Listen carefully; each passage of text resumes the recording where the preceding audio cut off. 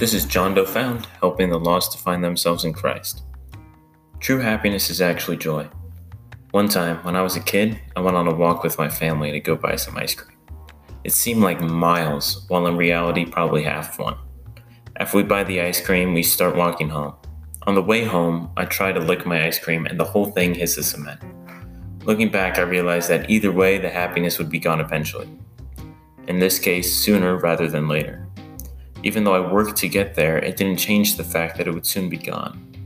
Just like the ice cream, the happiness this world gives us is temporary, but when we search for happiness in God, He gives us joy instead. Happiness is a worldly emotion. Whenever someone is searching for happiness, they usually look to sex, money, power, friends, or even ice cream, but rarely to God. God's different. He knows what we yearn for and why. When we invest ourselves in Christ, He provides. One thing He gives us is joy. His joy is the pathway to true happiness, deep, full, and everlasting happiness. So when we try to find happiness, we won't find it until we give ourselves to Christ, who will give us what we need. The Holy Spirit wants to develop joy within us. Galatians 5:22-23 says, "But the Holy Spirit produces this kind of fruit in our lives: love, joy, peace, patience, kindness, goodness, faithfulness, gentleness, and self-control. There is no law against these things." We must use this joy and the other fruits of the Spirit to spread the good news to our friends, neighbors, family, non-believers, enemies, and even strangers. It's the greatest proof of Christianity. Newton's first law of motion states that an object at rest stays at rest, and an object in motion stays in motion unless acted upon by an outside force. These people don't develop the fruits of the Spirit on their own. They are acted upon by an outside force. That force is the Holy Spirit. This joy He gives us transcends all circumstances. It is not conditional. One misconception about joy is that it is an emotion. Joy is not an emotion, at least in the traditional sense of an emotion. It is a state of mind, and it is lasting. Joy has the same advantages as an emotion, but none of the drawbacks. Emotions are temporary, and that's why joy is not an emotion. Think of anger.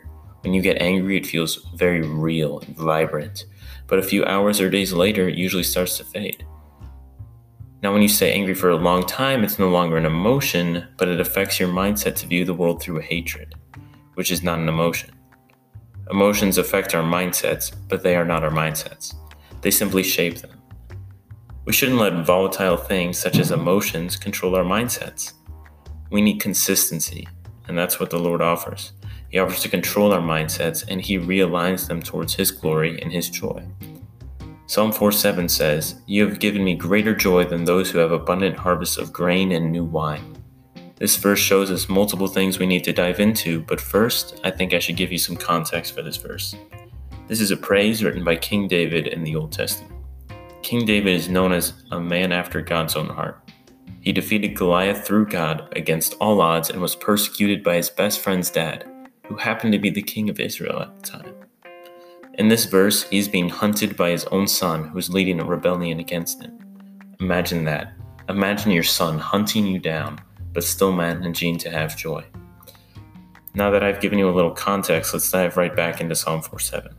First off, David is contrasting joy he has found in Christ and compares it to the futile happiness of the wealthy. Secondly, David tells us where we can get this uncrushable joy: in God. We need to refocus our lens on God rather than man. God's love never fails, but man's love does, yet we still look to mankind for joy. I don't think anyone wants to be sad or disappointed consistently, yet we act as if we do by putting our faith anywhere but in God. God is the formula for everlasting joy, a joy that we need all the more now. Our circumstances cannot determine our joy, but our choices do. We can always choose joy, and we can always choose sadness. It's up to you. A person who is a stranger to God is also a stranger to true joy. David said in Psalm 16:9, "No wonder my heart is glad and I rejoice. My body rests in safety." Now, when people think of David, they don't usually think safe or even cautious, but God's hand was over him and gave him the faith, joy, and confidence to say Psalm 16:9. A man invested in the world does not rejoice or feel joyful and safe amongst persecution. Only a man invested in God can rejoice while surrounded by enemies. And if David could find joy, we can definitely find joy in our circumstances. We should strive for true joy, not happiness. It's okay to be happy, but if it comes in the way of Christ, do not follow it. Happiness is an emotion that disappears before you can grab it, but always reappears a few feet away. Feet add up quickly, and by the time you realize this, you're lost.